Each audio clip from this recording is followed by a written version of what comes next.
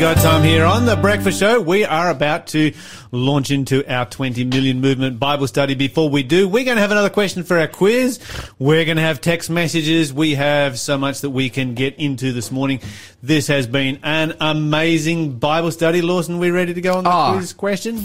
For sure. Let's go. Let's do it. When Jesus said, love your neighbor as yourself, he was quoting from what Old Testament book? 0491 064 669 is the number to call or text if you know the answer to that one. If you do, you will go into the draw to win From Plant to Plate Diabetes Edition, turning fresh, simple foods into a delicious habit. This is essentially a cookbook. It has 92 recipes in it, which is a lot of simple, easy to make, healthy, tasty, incredible food that will be a blessing to you and your lifestyle. But again, that question was, when Jesus said, love your neighbor as yourself, he was quoting from what book of the Old Testament?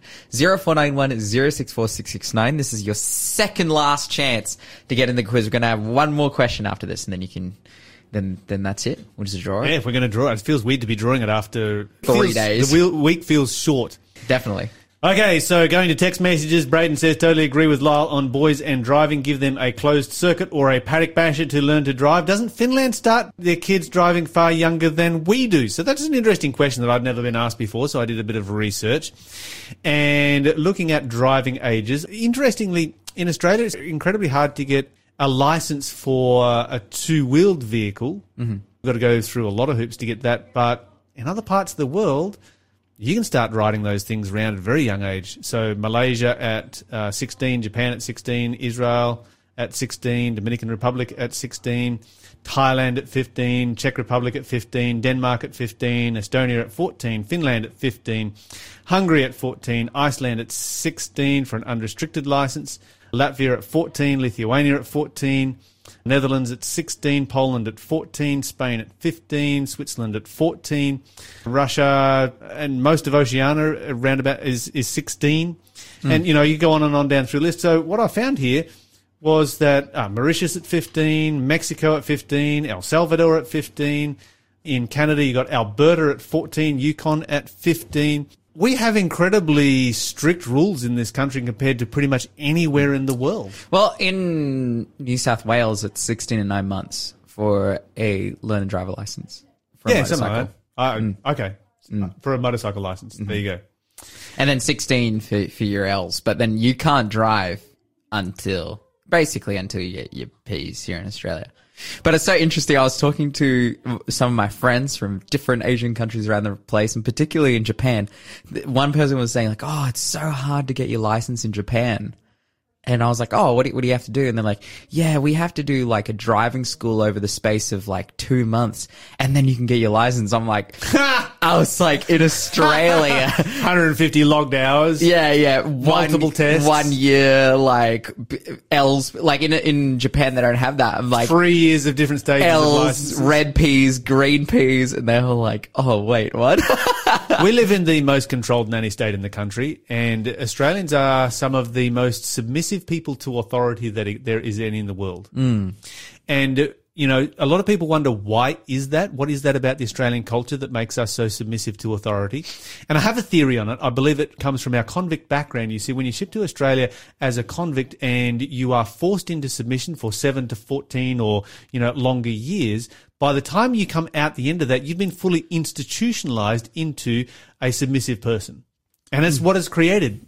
It's what is created here. You look at any legislation that has happened. The other thing too, on the positive side of that, is our Protestant background, because anywhere you go in the world, countries that have a Protestant heritage are vastly more law-abiding and have vastly more respect for authority than other religions. I'm going to disagree with you. Oh, you not on the heart content. Not on the Protestantism part, but that Australia is more submissive.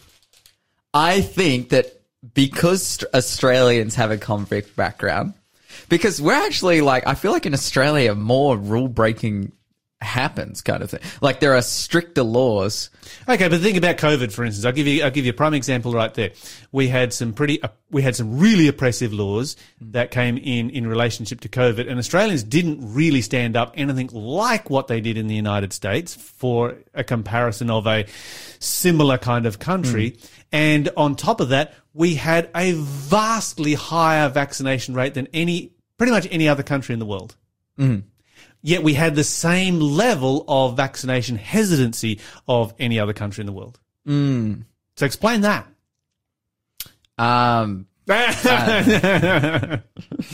It's a theory. It's a theory that I've been working on ever since COVID, to be honest. Because I mean, like, why are we like this? I could be entirely wrong. Why are we?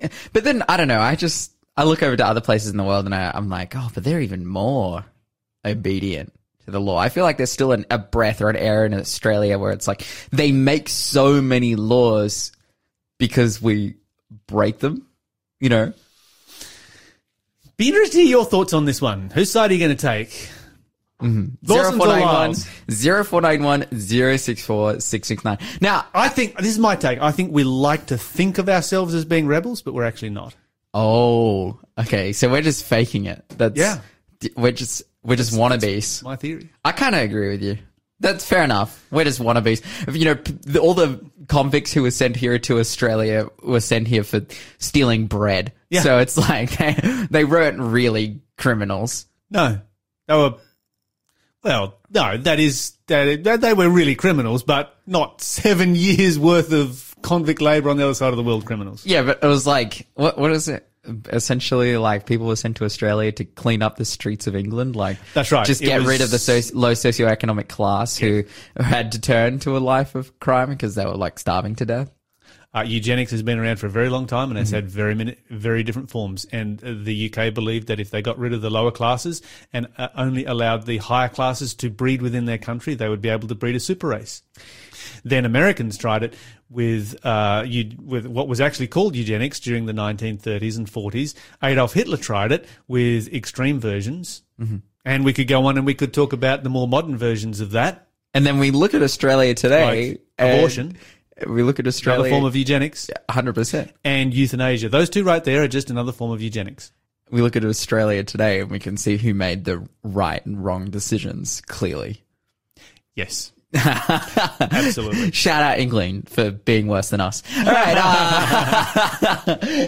Well, it just goes to show that this whole argument that if we kill off the weaker part of our species, the perceived weaker part of our species, then our species will become stronger.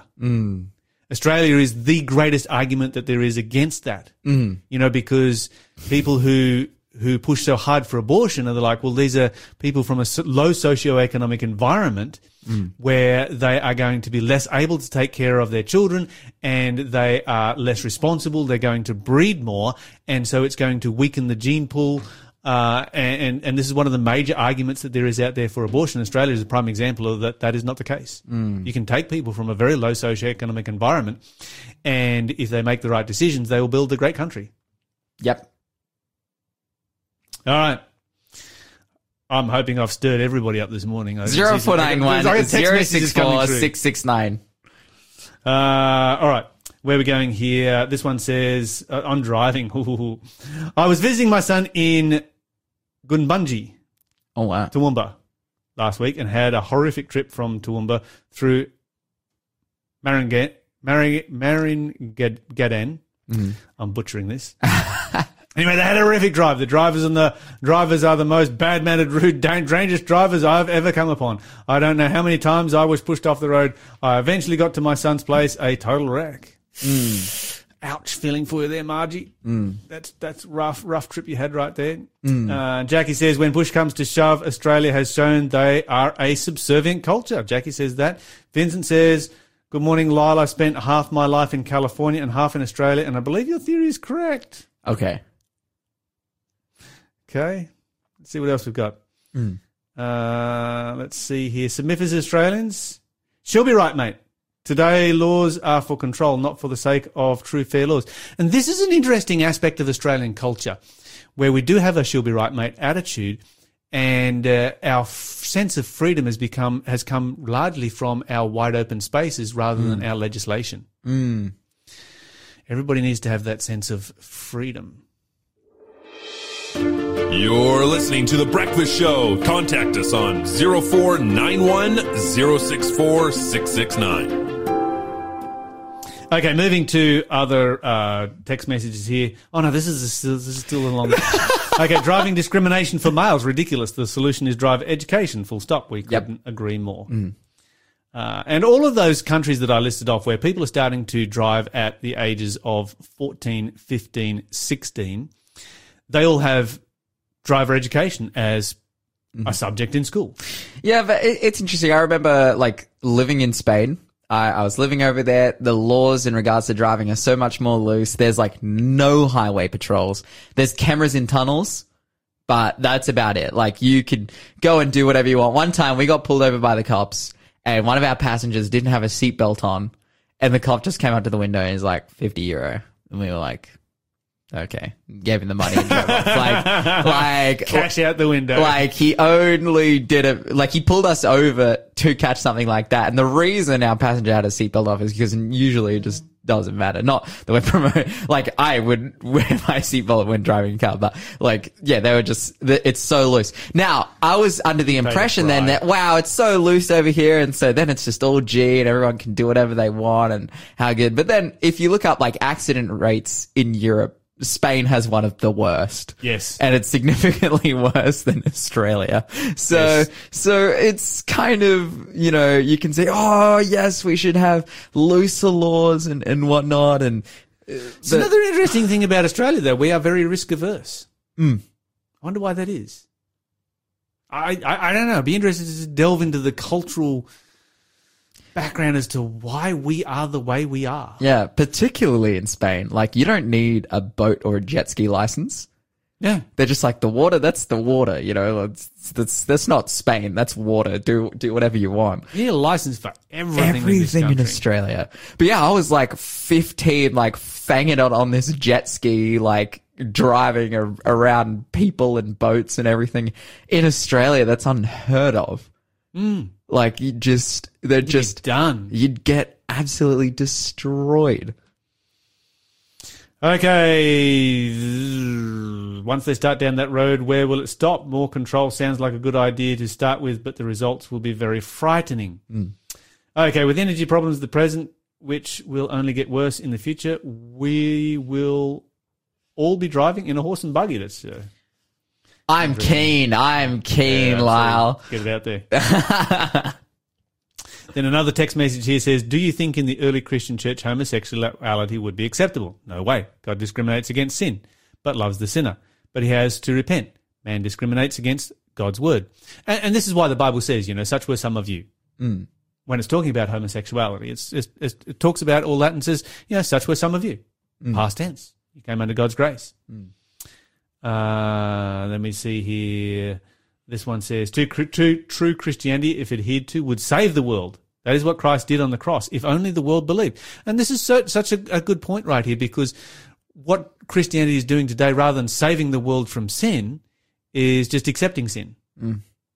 What's the point of being in the world to save the world if you don't save the world and you just join the world?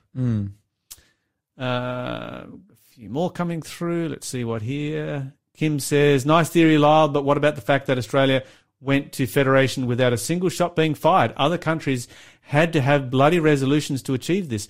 Australia's never seen war on its soil, so we are really not accustomed to having to fight for things. Hence, people see us as laid back. That's a really interesting observation. I'm very curious to delve into what Kim has shared here, in that we were able to do that without having a war. Yeah, wow. And I think that the way we achieved federation, as opposed to how, say, for instance, America achieved independence, is both a product and a cause of our culture. So it's a product of a submissive culture that doesn't want to go to war with Great Britain. And then it becomes, I don't know. It's so funny. I had a friend from the States who are spending time over here, there's just like, man, everyone's in island mode in Australia. Everyone just wants to live on the island and get what they can and be happy and content with what they have, like, versus the American dream, which is like fight to make it kind of thing. Yeah. Absolutely. I was shocked when I went to America and lived in America and people would, drive around without a seatbelt on. And you'd be like, wear a seatbelt. No. Isn't it the law? Yes. But it's my right. This is my right. This is my freedom. This is my religion, not my religious, this is my liberty. And no one is, and this was a very common thing. And I was like, okay, that's a different culture. Haven't come across that before. Mm-hmm. Braden says, I was very surprised how readily they jumped when the government said to do so, but I think you are right. We just pretend to be anti-government. Yeah. Fair enough. Okay. Sky says, look how many people still go out with masks on, submissive and sheeples. Okay. I'm just going to comment on this one because in Asian culture, Asians will always wear a mask when they are sick to protect you. Mm-hmm. And I used to think that Asians were just scared of us. Yeah. And so I thought that was a bit racist when I saw Asians walking down the street with a mask on. But no, it's actually a politeness thing. Yeah, totally. And since COVID, you know what? I get the flu and I'm sniffling and sneezing and all that kind of stuff. I've learnt that it's a good idea to stay out of everybody else's way. I don't want you coming into the studio, Lawson, with the flu and give it to me. It's like, no, stay home. Because I don't like having the flu. I'm not going to die from it. I'm not scared of it. But if I do have to be out in the public, I'm not opposed to putting a mask on if I am unwell. Mm-hmm. But I'm not going to put a mask on to, protect myself from whatever is supposedly floating around. Okay, let's head over to our Bible study. Mm-hmm. Lawson, you got all kinds of messages going back and forth. I don't know what's going on, but I'm just going to go to the Bible study. Shell and I are playing sign language. Sign language. Through the glass. Okay, we are talking about Christ and the crucible, and there are so many things that we could talk about in this Bible study. One of the big ones that the Bible study actually skips over because we got as far as Gethsemane. The Bible study then moves to the cross. But I want to talk about, for a moment, what happens between Gethsemane and the cross. Yes. So, Lawson, what happens between Gethsemane and the cross?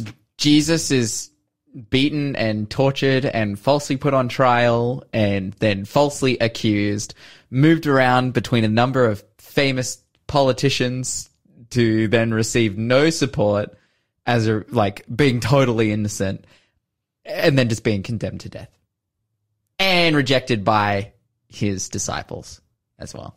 I think that would have been the hardest. The abandonment. Have you ever, as a listener, felt abandoned? Yeah, wow. I mean, I think we all have at times, but never like that. I mean, here you've got a situation where these guys have been with Jesus through thick and thin for the last 3.5 years. They have, Peter, like a couple of hours before, like, I'll follow you even under death. I'll go to prison. I'll do whatever. No one's going to break me from you, Jesus. And Jesus is like, yeah, well, before the cock crows 3 times. And Peter's like, no. And then the Bible says that the mob turns up. Peter pulls out his sword. He's not a good swordsman. He tries to split somebody's skull open. And cuts off their ear. So that was a warning slice. Yes, that was a warning slice, mate. No, it wasn't actually. He was trying to cleave his skull in two. Jesus says, put your sword away, heals the guy's ear. And at that moment, the disciples are they don't know what to do. And the Bible says they all forsook him and fled. In other words, they abandoned him. They rejected him. And they had seen the tremendous amount of stress that he had been under. They had seen, and of course he's like, I'm just, this is like the most, I've never been under this level of stress before. Can you just pray with me? And his disciples just go to sleep. And then this happens. The mob is there, and they just nope out of there. They just bolt for it. And they just vanish into the night. One of them actually runs away so fast. He is so desperate to get away that when one of the members of the mob tries to grab him, he grabs his cloak and the guy just ditches his clothes and runs away naked because back then people only wore one piece of clothing. Sure. So he's running around naked in his effort to disassociate himself from Jesus. And then you've got Peter who ends up denying Jesus 3 times. The last one right in front of him. Wow. To his face. Jesus can hear it. Jesus can see it. Peter knows it. It would be unbelievably hard. You're listening to the Breakfast Show podcast on Faith FM. Positively different. But right now, we are going to have the final question for the quiz before we have our prize draw at 8:45 in just 15 minutes' time. In the sanctuary, the mercy seat was placed, A, under the Ark of the Covenant, B, beside the Ark of the Covenant, C, on the Ark of the Covenant, or D, 1 cubit above the Ark of the Covenant. 0491 064 669 is the number to call or text. Again, our prize for this week, From Plant to Plate, the diabetes edition. But that question was, in the sanctuary, the mercy seat was placed, A, under the Ark of the Covenant, B, beside the Ark of the Covenant, C, on the Ark of the Covenant, or D, 1 cubit above the Ark of the Covenant. Where was the mercy seat placed? 0491 064 669. Okay, so while we're discussing our Bible study this morning, I'm about to get Lawson to read some passages of Scripture, but I just want to say this next section is going to be spicy. Oh, okay. If you've got kids... Content warning. Mm-hmm. If you've got kids, be warned. Mm-hmm. And maybe you want to listen to this next section. On the podcast. On the podcast. Yeah. All right, so here it comes. You ready? Mm-hmm. Let me ask you this question, Lawson. If there was a mob here in Newcastle, Yes. they got together and they picked on a young lady walking down the street, for instance, right? Mm-hmm. Okay, I warned you, it's going to be spicy. And they stripped her nude and beat her up. Yeah. And all the while poking fun at her, mocking, jeering, making jokes, saying lewd things, all that kind of thing. When those people are convicted, what do they get convicted of? Assault. Yes. But the fact that she's naked makes it aggravated sexual assault, right? Mm-hmm. We're all clear with that, right? Yeah. Okay, so let's then think about what happened before Jesus was crucified. He was taken by a mob through the streets, stripped naked, and then beaten twice by the Romans. All the while having every kind of vile thing said about him. Is there a difference as far as the level of abuse goes? No. I would say it's worse than what Jesus went through. And so that's a hard one to swallow. But it's what happened. Mm-hmm. Why did Jesus suffer this? Because he knew that many people would suffer in similar ways. And he knew that here in Australia, as far as this kind of abuse goes, it would be 1 in 6 boys, 1 in 4 girls. And how is he ever going to be able to connect with them and to say, look, I've been through this, I can get you through this, when he'd never experienced it himself? You know, it's one of those horrific things to stop and think about, and we don't like to think about it. And whenever I think about it, whenever I even talk about it, my whole being just recoils from it. To even think that such a thing could happen to Jesus. But it did. The Bible says it happened. We can read it in black and white. You can't argue that it didn't happen. It happened. And it's one of the worst kinds of, is not the worst kind of abuse. There is only one level higher, and we will talk about that before we're finished. So, you know, you've got physical abuse and sexual abuse, but that in today, all of those people involved in that assault would be convicted of aggravated sexual assault. Yeah. Because there's a sexual element to it. Yes. All right. Spicy warning over. We are now going to talk about the crucifixion, which, well, if you've got a weak stomach, Spicy warning continues.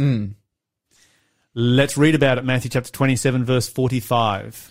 Matthew 27 and verse 45, the Bible says, "At noon, darkness fell across the whole land until 3 o'clock.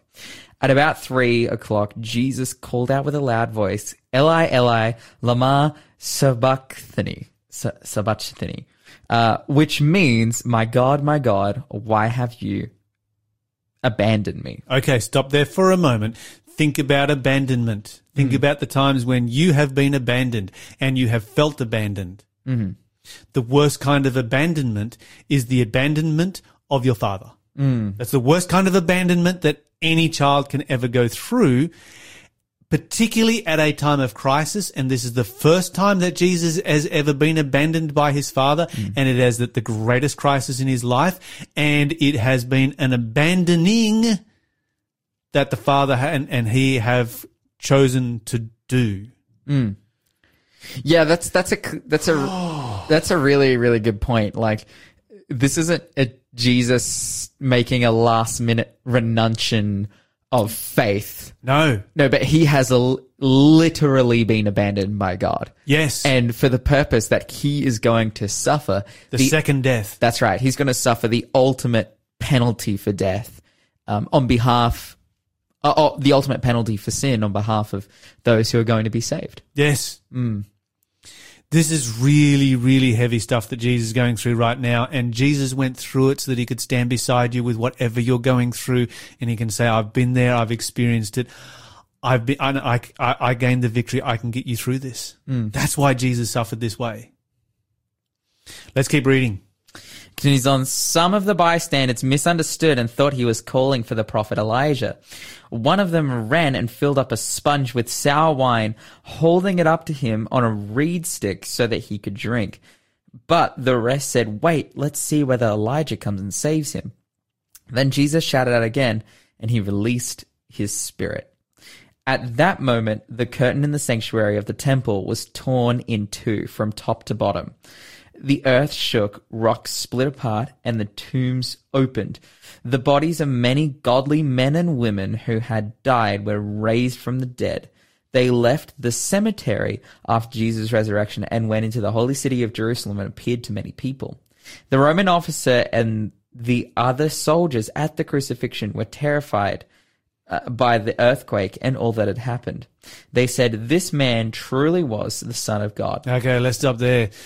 This is pretty wild events right here. It's almost as if nature itself is recoiling in horror from what has just taken place. Nature's creator has just died, and that's not how it should be. This is the most horrific death that it was possible to die. We talked about this yesterday, and we asked the question, why did God choose to suffer like this? The answer is found if we go over to Hebrews chapter 2. Why don't you flick over to Hebrews chapter 2 for us? Read for us verse 17 and 18. Verse 17 and 18. It's all right here. Why did Jesus become a human being? Why did he become a human being just like us? Why did he die and suffer so much in that whole process? "Therefore it was necessary for him to be made in every respect like us, his brothers and sisters, so that he could be our merciful, faithful high priest before God. Then he could offer sacrifice that would take away the sins of the people. Since he himself has gone through suffering and testing, he is able to help us when we are being tested."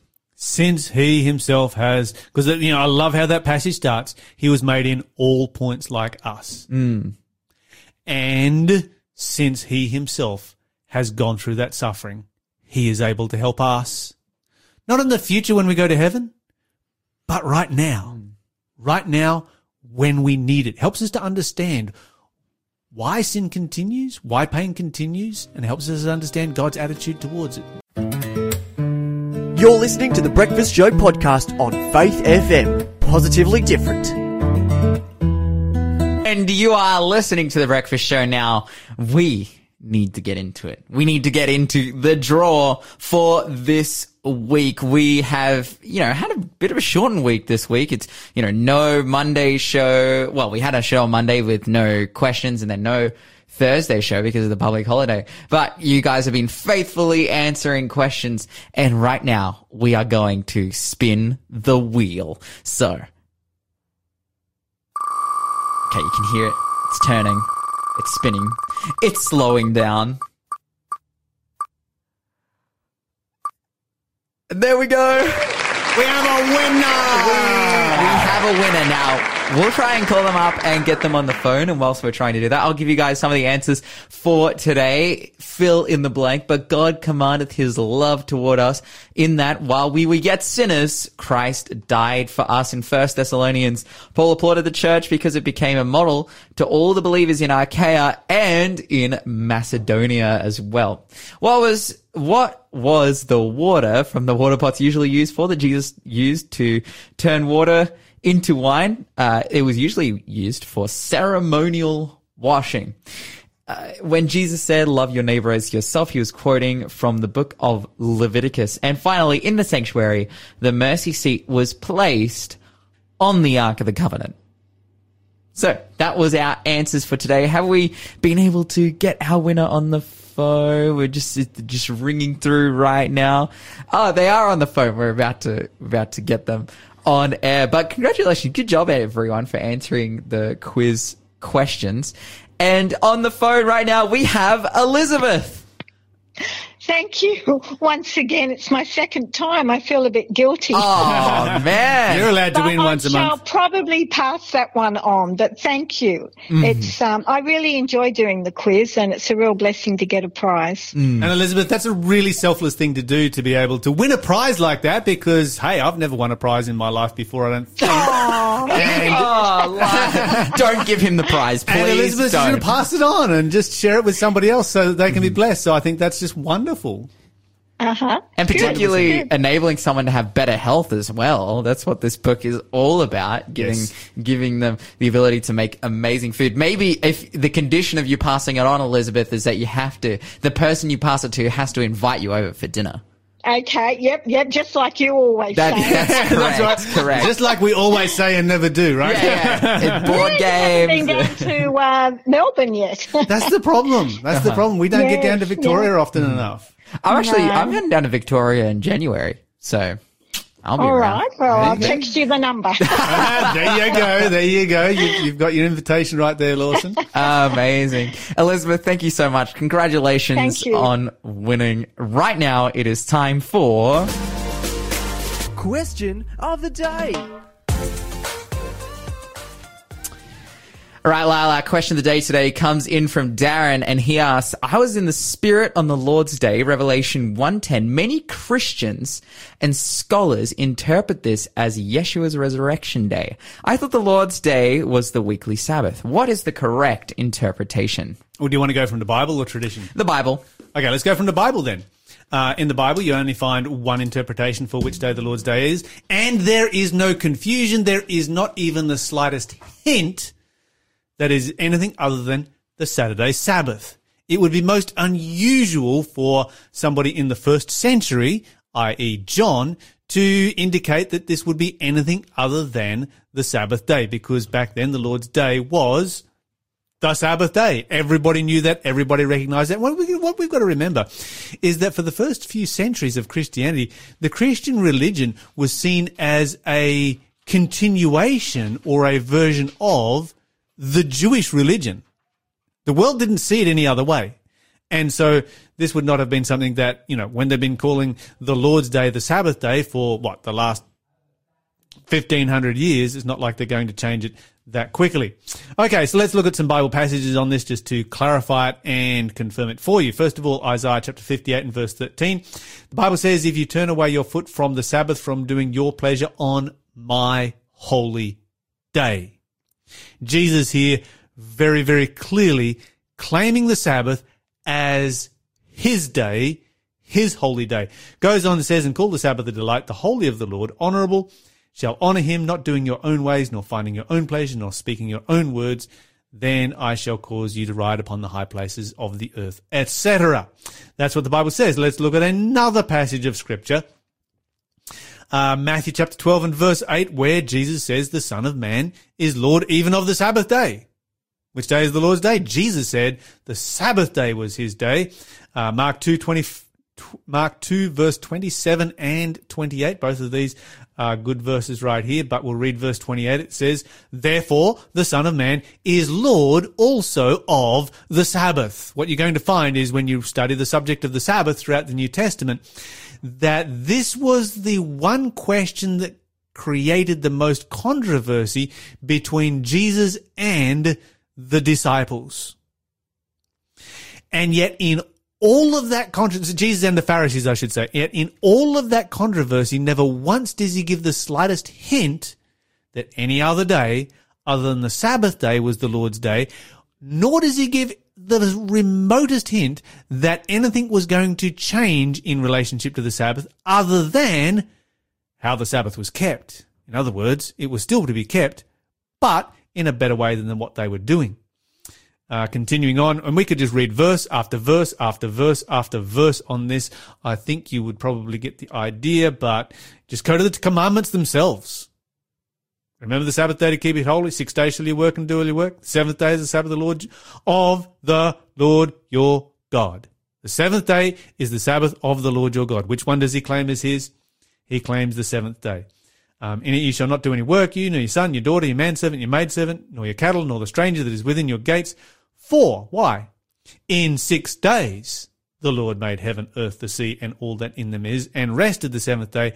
Wherefore the Lord blessed the Sabbath day and hallowed it. Go back to creation. In the Garden of Eden, who was it that was resting on the Sabbath day? Who was making this a public holiday for all mankind? It was God. It was his day, and he has claimed it as his from that time forward and ever since. When the Bible says that John was in the Spirit on the Lord's day, the Bible is abundantly clear that that was the seventh day Sabbath. Finally, we have this very specific command of Jesus referencing the end of time, the time in which we live, the time in which Christians are going to, at some time in the near future, have to run for their lives. And he says, when that time comes, pray that your flight, this is Matthew 24 verse 20, is not in winter, neither on the Sabbath day. Jesus commands us in the clearest possible language to keep the Sabbath all the way down to the very end of time. There's the answer. The Lord's day, according to the Bible, is the Sabbath day, which brings us to the end of the breakfast show this morning. But we have one last text message coming through here that I didn't want us to miss over. Words cannot describe what God and Jesus went through. God is good, and what he does for us every day is amazing. And even that word is too small to describe what he has and does do for us. Great message right there. Thank you for sharing that with us. And just emphasizing just how amazingly good God is. It's just beyond imagination. And as you go through the day, do not forget to talk faith, live faith, act faith, and you will grow strong in Jesus Christ. God be with you till we meet again. God be with you till we meet again. By his counsel's guide uphold you, with his sheep securely fold you. God be with you till we meet again. Until we meet again at Jesus' feet again.